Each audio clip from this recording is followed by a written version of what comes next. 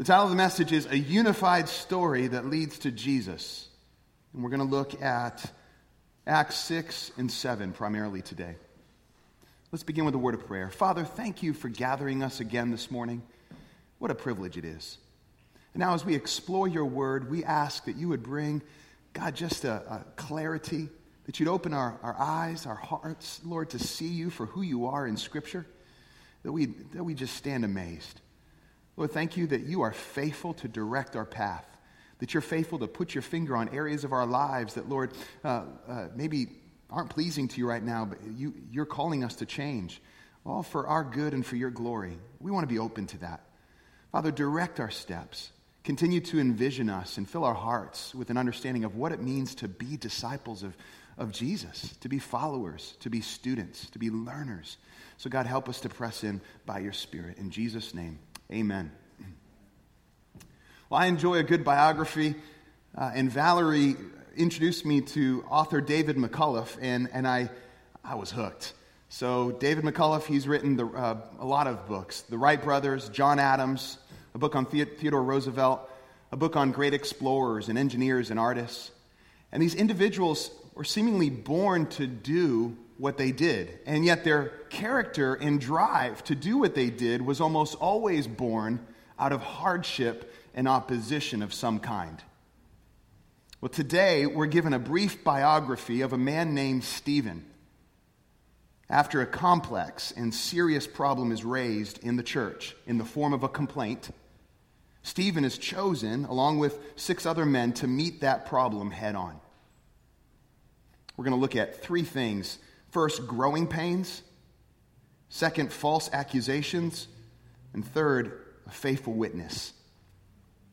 First, growing pains. Let's look at Acts chapter 6, starting in verse 1.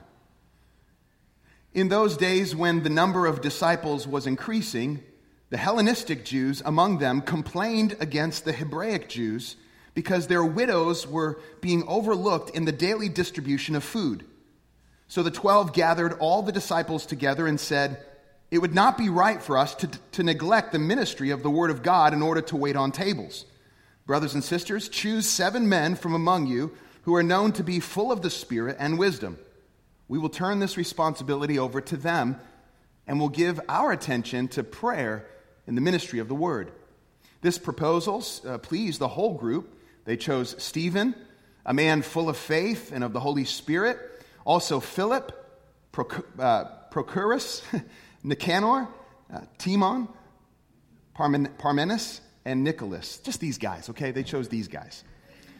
And they were from Nicholas was from Antioch, a convert to Judaism. They presented these men to the apostles, who prayed and laid their hands on them. So the word of God spread, and the number of disciples in Jerusalem increased rapidly, and a large number of priests became obedient to the faith. We'll pause there. Growing pains. Growing pains in a young church, in the early church, this new community. Now, we have an 11 and a 13-year-old, and so we hear all about growing pains. They hurt. But even though they hurt and they cause restlessness at night, they produce something good. They produce growth. And if local church St. Pete is going to grow, we better expect and be ready for growing pains. If we never experience growing pains, we have a bigger problem than when we do experience them. So followers of Jesus, here in Acts chapter 6, we're increasing in number, and as you can imagine, there are logistical problems when you're growing at the rate they were growing. And Luke, he doesn't present the church, I love this, he doesn't present the church as this carefully filtered Instagram account. It's not how the church has come at us. We learned that last week, right, with Ananias and Sapphira, where everyone's just happy and everything seems just so perfect. That's not how he presents the church to us. Instead, we have these Hellenistic Jews. These are Grecian Jews who complained against the Hebraic Jews because their widows were overlooked in the daily distribution of food. A very practical need wasn't being met. What's going on here? Jews from all over the world had gathered in Jerusalem. They had heard about Jesus as the Messiah, were coming to faith in him. Those who had been dispersed and whose primary language was Greek were known as Hellenistic Jews. They their primary language, their native tongue was Greek, and their culture, they knew the Greek culture. But then you had the Hebraic Jews who were from the area of Jerusalem, who spoke Aramaic, and that was their native tongue. And there was apparently an issue that the Hellenistic believers and widows were not being provided for, the daily distribution. Now, the church was striving to live as a single family, and already this is proving to come with some serious challenges. Normally, widows would be taken care of among their own blood relationships, right? Naturally. However, what do you do when a widow embraces Jesus as Messiah, and then those family ties are severed? What happens? Well, the widow's needs needed to be met in her new family, and that's what was happening. They were part of a new family. So why this neglect? There was language barrier. There were cultural differences. There were old prejudices and tension and jealousy. It was complicated. Was this intentional? It happened. Okay? These widows were being neglected. It happened. And if it wasn't addressed, it would have led to serious disunity. It had to be addressed. And the apostles know what they shouldn't do. They know what they shouldn't do. They know that they can't address this need. They know that they can't meet this need. They need to give themselves to what they're called to. They had a calling, they had a responsibility, and they understood it. The apostles understood their primary responsibility was to give their attention to prayer and the ministry of the word. They were not about to give themselves to something that would take them away from that primary calling and responsibility. That's important for us to see. But I can't think of a more important task than feeding widows. And yet, the apostles would not give themselves to that. It's interesting. And so they delegate. Now, good leadership involves delegation, which involves trust. This is an administrative crisis in Acts 6, but it's more than that. It's more than that. And the apostles put it on the church to choose 7 men from among you, it says, who are known to be full of the Holy Spirit and wisdom. So we see these qualifications that are needed to minister to people of varied backgrounds where there's tension and jealousy. This isn't just about distributing food. That's involved. But they needed qualified men who were full of the Holy Spirit and wisdom. It's interesting that these are the requirements that they're looking for. Spiritual requirements. Because they understood the seriousness of the situation. They understood the tension that had been created by this neglect. And so the responsibility would be turned completely over to these men to figure it out. Maybe they themselves weren't actually doing the serving of the food, though I think they were involved in that, but they were responsible to figure out how to get it done. And so the church, they chose 7 men from among them, and then they were prayed over. So the problem that was introduced to this new community, these growing pains that were coming out of this new community, actually, it brought health and it produced leadership and ongoing care. That's what it produced. Now sometimes we hear a complaint and we hear of problems and we don't want to deal with it. We want to run from it. I do believe that we're going to grow as a community, and we're going to experience growing pains. Not only numerically are we growing, but in other ways. And that's going to come at us at times in the form of complaints and problems. And that's just how it is. Whenever you gather a diverse group like this together, though we're unified in Christ, there are going to be some issues that come up. Just think of your own family, and think of how you have to walk out issues. It's going to happen. But I believe, just like what happened here in Acts 6, it's going to produce health. And for them, it produced faithful and responsible leaders to take on responsibility. It produced strength and unity and ongoing care for widows who needed to be fed. And their responsibility, these 7, was to wait on tables, and the verb is to serve. It's where we get the word deacon. It's interesting, Chuck, that you were of the group, the deacons. The biker group, the deacons. Okay, but these 7 were called to wait on tables, to serve, to give themselves to service. Now, Jesus said himself in Matthew 23, verse 11, that the greatest among you will be your servant. We're all called to serve. But there was a a unique role given to these men. Now, it could be said that the 7 were the first deacons of the church, even though they weren't called deacons per se. And I believe that's true. They were fulfilling the role that would eventually be defined as this office within the church, where you have elders and then you have deacons who take on responsibilities. And you were introduced to our deacons, or at least some of our deacons, last week when we talked about house groups, because our house group leaders are deacons. An extension of pastoral care to meet the needs of others within the community. The apostles prayed for them. They laid their hands on them, a symbol of putting them into a specific role and giving them a specific task. And this is where we meet Stephen. And he's the leader of the 7. He's the first on the list, and he's the one described in detail. His characteristics are just made very plain. It says in verse 5, the proposal pleased the whole group. They chose Stephen, a man full of faith and of the Holy Spirit, and also Philip and the rest of the guys. It's interesting. Stephen's role, his responsibility within the church, it was born out of problems and complaints. And his responsibility and his role would be for the sake of the church's unity and witness. To preserve the church's unity and witness. And look what happened. Look what the result was when faithful men were appointed to a task that though the apostles could have taken on, they knew they shouldn't, and address this very serious issue. Look what happened in verse 7. So the word of God spread, and the number of disciples in Jerusalem increased rapidly, and, interestingly, a large number of priests became obedient to the faith. The apostles knew what their role was. The 7 deacons knew what their role was. The church had appointed them to this task, and they were faithfully walking it out. And it produced growth. And second, we see false accusations. Now, Luke goes on, he goes on and on about Stephen in a way that is unique.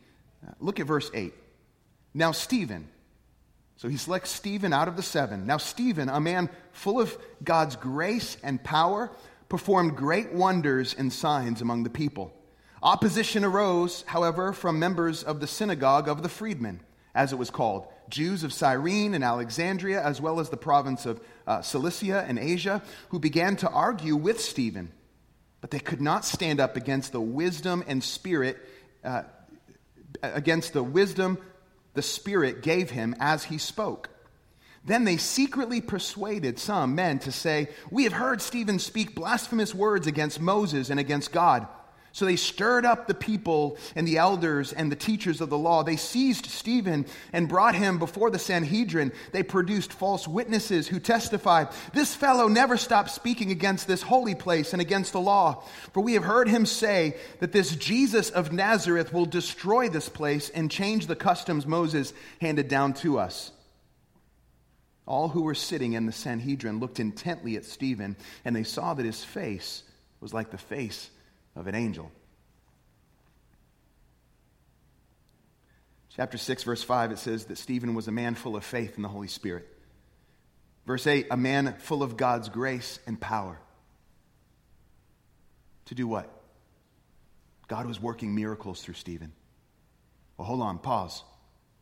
I thought that was the apostles' responsibility. I thought that's what they were called to do. What's Stephen doing? I thought he was a deacon waiting on tables, responsible to organize and distribute this food to widows. What's going on? Why is he being used in the area of the miraculous? His responsibility to serve widows and oversee the distribution of food, it didn't keep him from walking in and exercising other gifts. Have you limited in your mind what God is able to do through you? Have you dismissed things? You're like, no, this is my lane and I'm staying in it. This is what I do. And this is really, in a way, have you said, this is how God's going to work through me? I'm administrative, so that's all I'm... But would you step out? Would you step out and pray for someone in a way that maybe feels uncomfortable, but you're trusting God to use you?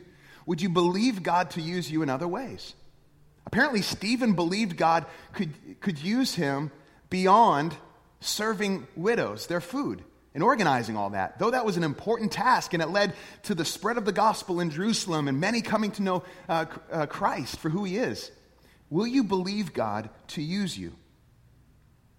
Now, interestingly, the opposition that Stephen faced, it came from a Greek-speaking synagogue. He was serving Greek-speaking widows, and now this Greek-speaking synagogue is bringing all this accusation against Stephen, and they begin to argue or dispute and question with Stephen, but they could not stand against his wisdom or the Spirit by whom he spoke. And so we learn about Stephen even more, a man full of faith and full of power and the Holy Spirit, and a man who was able to defend what he believed and stand up for righteousness, and a man who walked with wisdom and was dependent on the Spirit and all of that. You see how many times the Spirit is mentioned in Stephen's life as this qualification. Are we walking dependent and full and influenced by God the Spirit? Is that a characteristic in our life? Stephen's life, his service, and faithful witness led to this pivotal point in the early church. A dividing line was drawn, as we'll see in just a few minutes. But here, Stephen is clearly being targeted by this synagogue. He's targeted out of the entire community. It says that they secretly persuade men to say that they have heard Stephen speak blasphemy against Moses and against God, which, listen, this is serious accusation. Serious. It says that they stirred up the people and teachers of the law and the elders. They seized Stephen and brought him before the Sanhedrin. Now, this is the official court of the temple. All the 70 elders gathering together would make up the Sanhedrin, and they would bring judgment and make decisions. This is a serious thing. It's getting real. It's turned into a trial that could end very badly for Stephen. It says that they produced false witnesses. They accused him of speaking against the temple and the law. Jesus was accused of the very same thing, if you remember. It reminds us of Jesus' trial. In John 15, it's interesting that Jesus, he talks about the fact that this would happen to his followers. John 15, turn with me in verse 18, it says, if the world hates you, keep in mind, this is Jesus speaking, keep in mind that it hated me first. If you belong to the world, it would love you as its own. As it is, you do not belong to the world. But I have chosen you out of the world. That is why the world hates you. Remember what I told you, a servant is not greater than his master. If they persecuted me, they will persecute you also. If they obeyed my teaching, they will obey yours also. They will treat you this way because of my name, for they do not know the one who sent me. We'll stop there. Jesus said it would happen. As they hated Jesus, they will hate us. And in hating us, they're hating Jesus. The opposition is really against the Jesus that Stephen has proclaimed and continues to proclaim. But listen to how he responded to this opposition. We see in verse 15, all who were sitting there in the Sanhedrin looked intently at Stephen, and they saw that his face was like the face of an angel. This has never once been said about my face. In fact, most people are like, are you okay? Are you mad? When I'm not mad. You doing okay? I guess my resting face isn't a good one, but now you know, and just so you know, I'm not mad, okay? But Stephen, his face was like that of an angel, meaning it radiated humble confidence, spoke of his innocence and of God's presence.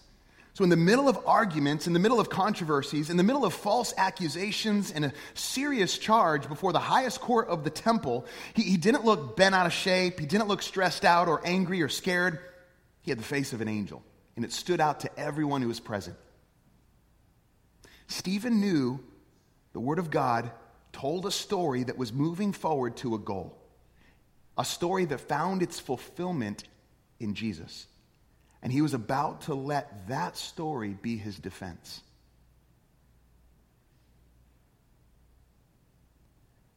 Third, we see faithful witness. And what a faithful witness Stephen has been and will continue to be. And this is where the biography of Stephen really gets exciting. You know, I read a biography recently on the artist Michelangelo, and the best parts were where the author quoted Michelangelo himself. I wanted to hear from the artist himself. And here we're about to hear from Stephen himself what was most important to him and how he would tell the story. Now, some dismiss his defense as a disconnected history lesson because it is a long speech. When he finally stands up to defend himself and to speak before the Sanhedrin, it goes on for quite a while. In fact, it's the longest recorded speech in the book of Acts. But for good reason. It's brilliant. It is a brilliant speech. Instead of saying, oh, no, you're misunderstanding what I'm saying. Instead of going straight to Jesus and the resurrection, Stephen does something that we should learn to do as well. Stephen walks them through the storyline of the Bible. It's the story of Jesus. It's a unified story. The Bible, these 66 books, it's a unified story that leads to Jesus. And Stephen understood the Old Testament from the law, the prophets, everything that was written. It was pointing to and fulfilled in Jesus. The story of Jesus, it didn't just drop out of thin air. It has roots in an ancient story. And Stephen knows that and had to wrestle with it himself and come to the conclusion that Jesus is actually the answer to everything we've been hoping for and longing for. He is the Messiah, this long-awaited for anointed king who would come and restore us and bring healing and hope and restoration in a way that we didn't even fathom. And so he carefully brings them to the point of the story. As he begins his speech, he's addressing their traditions, he's addressing their accusations, and he wants his hearers, the Sanhedrin, the rulers of the temple, and the high priest himself, he wants them to connect the dots in ways that they had never done before. And so he draws out specific themes along the way. I want you to listen as we read this speech. I want you to listen for Israel's rejection of God's chosen leaders. It's a theme. It's a repeated theme throughout his speech. And it all comes to a head at the rejection of Jesus. So I've asked Valerie to help me read this so that we have different voices reading, and so we can follow along okay and stay with it. So let's begin in chapter 7, verse 1. Thank you, Valerie. Mm-hmm.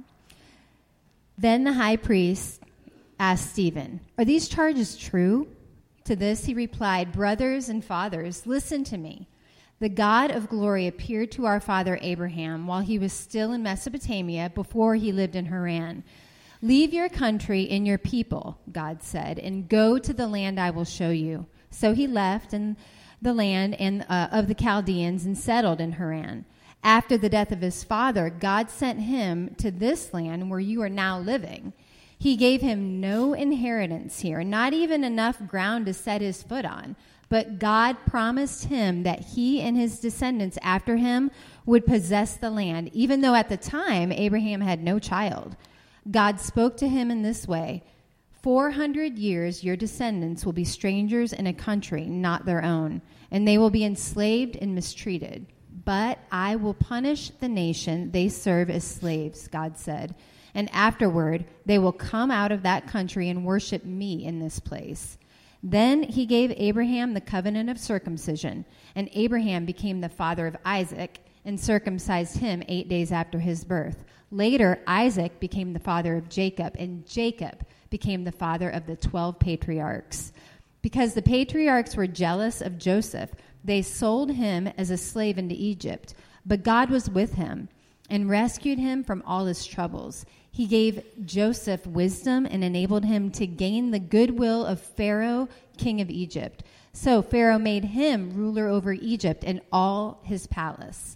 Then a famine struck all Egypt and Canaan, bringing great suffering, and our ancestors could not find food. When Jacob heard that there was grain in Egypt, he sent our forefathers on their first visit. On their second visit, Joseph told his brothers who he was, and Pharaoh learned about Joseph's family. After this, Joseph sent for his father Jacob and his whole family, 75 in all. Then Jacob went down to Egypt, where he and his ancestors died. Their bodies were brought back to Shechem and placed in a tomb that Abram had bought from the sons of Hamor at Shechem for a certain sum of money. As the time drew near for God to fulfill his promise to Abraham, the number of our people in Egypt had greatly increased. Then a new king, to whom Joseph meant nothing, came to power in Egypt. He dealt treacherously with our people and oppressed our ancestors by forcing them to throw out their newborn babies so that they would die. At that time, Moses was born, and he was no ordinary child. For 3 months, he was cared for by his family. When he was placed outside, Pharaoh's daughter took him and brought him up as her own son. Moses was educated in all the wisdom of the Egyptians and was powerful in speech and action. When Moses was 40 years old, he decided to visit his own people, the Israelites. He saw that one of them being mistreated by an Egyptian, so he went to his defense and avenged him by killing the Egyptian. Moses thought that his own people would realize that God was using him to rescue them, but they didn't. The next day, Moses came upon 2 Israelites who were fighting. He tried to reconcile them by saying, "Men, you are brothers. Why do you want to hurt each other?" But the man who was mistreated the other, pushed Moses aside and said, "Who made you ruler and judge over us? Are you thinking of killing me as you killed the Egyptian yesterday?" When Moses heard this, he fled to Midian, where he settled as a foreigner and had 2 sons. After 40 years had passed, an angel appeared to Moses in the flames of a burning bush in the desert near Mount Sinai. When he saw this, he was amazed at the sight, and he went over to get a closer look. And he heard the Lord say, I am the God of your fathers, the God of Abraham, Isaac, and Jacob." Moses trembled with fear and did not dare to look. Then the Lord said to him, "Take off your sandals, for the place where you are standing is holy ground. I have indeed seen the oppression of my people in Egypt. I have heard their groanings and have come down to set them free. Now come, I will send you back to Egypt." This is the same Moses they had rejected with the words, "Who made you ruler and judge?" He was sent to be their ruler and deliverer by God himself through the angel who appeared to him in the bush. He led them out of Egypt and performed wonders and signs in Egypt at the Red Sea and for 40 years in the wilderness. This is the Moses who told the Israelites, "God will raise up for you a prophet like me from your own people." He was in the assembly in the wilderness with the angel who spoke to him on Mount Sinai and with our ancestors, and he received living words to pass on to us. But our ancestors refused to obey him. Instead, they rejected him. And in their hearts, they turned back to Egypt. They told Aaron, "Make us gods who will go before us." As for this fellow Moses who led us out of Egypt, we don't know what has happened to him. That was the time when they made an idol in the form of a calf. They brought sacrifices to it and reveled in what their own hands had made. But God turned away from them and gave them over to the worship of the sun, moon, and stars. This agrees with what is written in the book of the prophets. "Did you bring me sacrifices and offerings? 40 years in the wilderness, people of Israel. You have taken up the tabernacle of Moloch and the star of your god Raphan, and the idols you made to worship. Therefore I will send you into exile beyond Babylon." Our ancestors had the tabernacle of the covenant law with them in the wilderness. It had been made as God directed Moses according to the pattern he had seen. After receiving the tabernacle, our ancestors under Joshua brought it with them when they took the land from the nations God drove out before them. It remained in the land until the time of David, who enjoyed God's favor and asked that he might provide a dwelling place for the God of Jacob. But it was Solomon who built a house for him. However, the Most High does not live in houses made by human hands. As the prophet says, "Heaven is my throne and the earth is my footstool. Well, what kind of house will you build for me, says the Lord? Or where will my resting place be? Has not my hand made all things? You stiff-necked people, your hearts and ears are still uncircumcised. You are just like your ancestors. You always resist the Holy Spirit. Was there ever a prophet your ancestors did not persecute? They even killed those who predicted the coming of the righteous one. And now you have betrayed and murdered him. You who have received the law that was given through angels, but have not obeyed it." You still with me? I know it's long.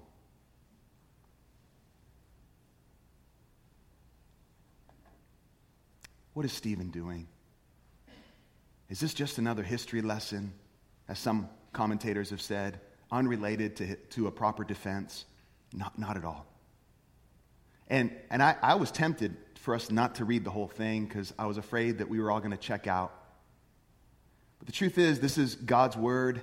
This is a part of our story. This is our history. And it's a beautiful summation, really, of what God did through the people of Israel, starting with Abraham. And this is why Stephen tells the story. He's telling them the story of God's people. And along the way, he's bringing out these themes and he's highlighting major characters for a reason. He's saying it's all been pointing to something. And along the way, we've been rejecting, God's people have been rejecting him. He starts with Abraham.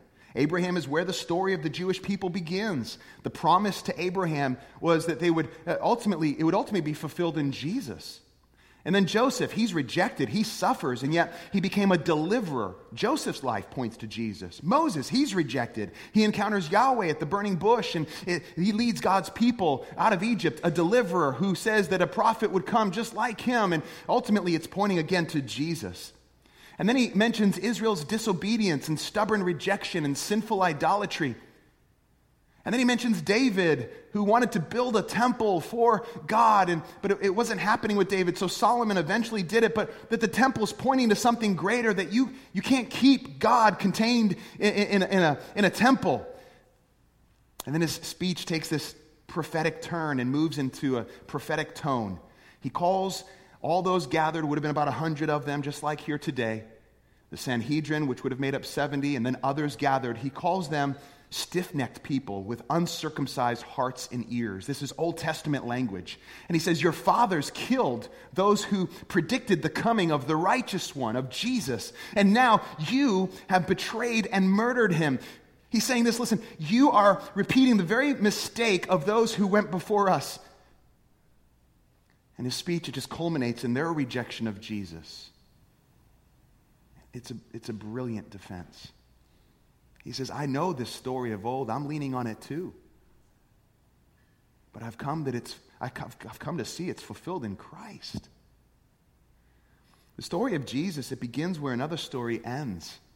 Church, the story of Jesus is a story of fulfillment, of promises that were made in the Old Testament and kept by God. So what's been anticipated in the Old Testament has been fulfilled in Jesus. So like a string, a necklace holding all the beads in place. That's what Jesus is. All these stories, all these characters are like the beads on the necklace, and Jesus just holds it all together. But many of us, we know the stories of the Bible. But if they're left as unconnected stories, we miss it. We miss the beauty and the depth and the width of the gospel we proclaim. And so maybe this morning you're just seeing this for the first time. Maybe you're tracking, and as you heard the story of old told, one that was a bit familiar to you, or maybe it wasn't familiar to you at all, but as you heard it read, as you listened to the words of Stephen's speech, you're like, oh my goodness, all these characters, all of these events, they're pointing to the one who was to come, the righteous one, and it's coming alive in your heart, and maybe your mind is spinning and your heart is racing. Well, you're in good company. When Jesus, after he was resurrected, he appeared to two of his disciples on the road to Emmaus, and he explained to them that all had to be fulfilled. Everything had to be fulfilled in the prophets and in the law and in the Psalms about him. All the scriptures were pointing to him. And when he disappeared from their sight, they said, our hearts were burning within us as he told us these things. It's all connected. It's one story. A unified story that leads to Jesus. Everything must be fulfilled that was written about me, Jesus said in Luke 24. It must be accomplished. Well, after this speech, what happens? Let's continue to read.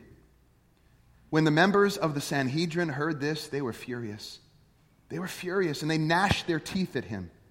But Stephen, full of the Holy Spirit, looked up to heaven and saw the glory of God and Jesus standing at the right hand of God. Look, he said, I see heaven open and the Son of Man standing at the right hand of God. At this, they covered their ears and they yelled at the top of their voices. They all rushed at him. They dragged him out of the city and began to stone him. Meanwhile, the witnesses laid their coats at the feet of a young man named Saul. While they were stoning him, Stephen prayed, "Lord Jesus, receive my spirit." Then he fell on his knees and cried out, "Lord, do not hold this sin against them." When he had said this, he fell asleep. In other words, he died. And Saul approved of their killing him. On that day, a great persecution broke out against the church in Jerusalem, and all except the apostles were scattered throughout Judea and Samaria. Godly men buried Stephen and mourned deeply for him. But Saul began to destroy the church. Going from house to house, he dragged off both men and women and put them in prison. Yeah, it got dark real quick. The temple court reached its verdict, and a mob rushed Stephen, while Jesus, the judge of all, Lord of all, and Stephen's faithful and righteous advocate, Jesus stands. The one who is seated at the right hand of the Father stands. The one with all authority stands. Stephen is the first martyr of the early church. Even in his death, he follows Jesus. He prays for his enemies, entrusting himself to God. Stephen died, and the church scattered. It led to great persecution. I said it was a pivotal point in the church's history, and it was. Dividing line had been drawn. Things got dark. People were led off to prison. Everyone scattered. Everyone except the apostles. What did Jesus say would happen? In Acts 1, verse 8, "You will be my witnesses in Jerusalem and in all Judea and Samaria and to the ends of the earth." And so even in the midst of this darkness, even in the midst of this persecution and opposition and the death of Stephen, and they're just mourning deeply for this one that they loved and who stood boldly and faithfully for Christ, what did it lead to? It led to them scattering, and along the way, they start to bring this gospel truth of who Jesus is to Judea and Samaria, and eventually, we're going to learn, to the ends of the earth.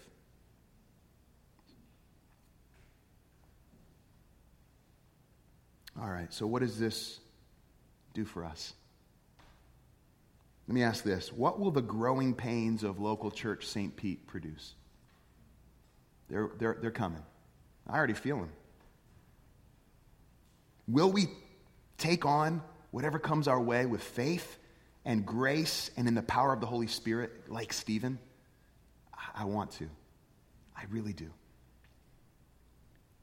Will we see, like Stephen, the Bible is this unified story that points to Jesus? And when we're talking to others about Jesus, do we root it in this ancient story? Now you might say, man, I'm going to tell that story?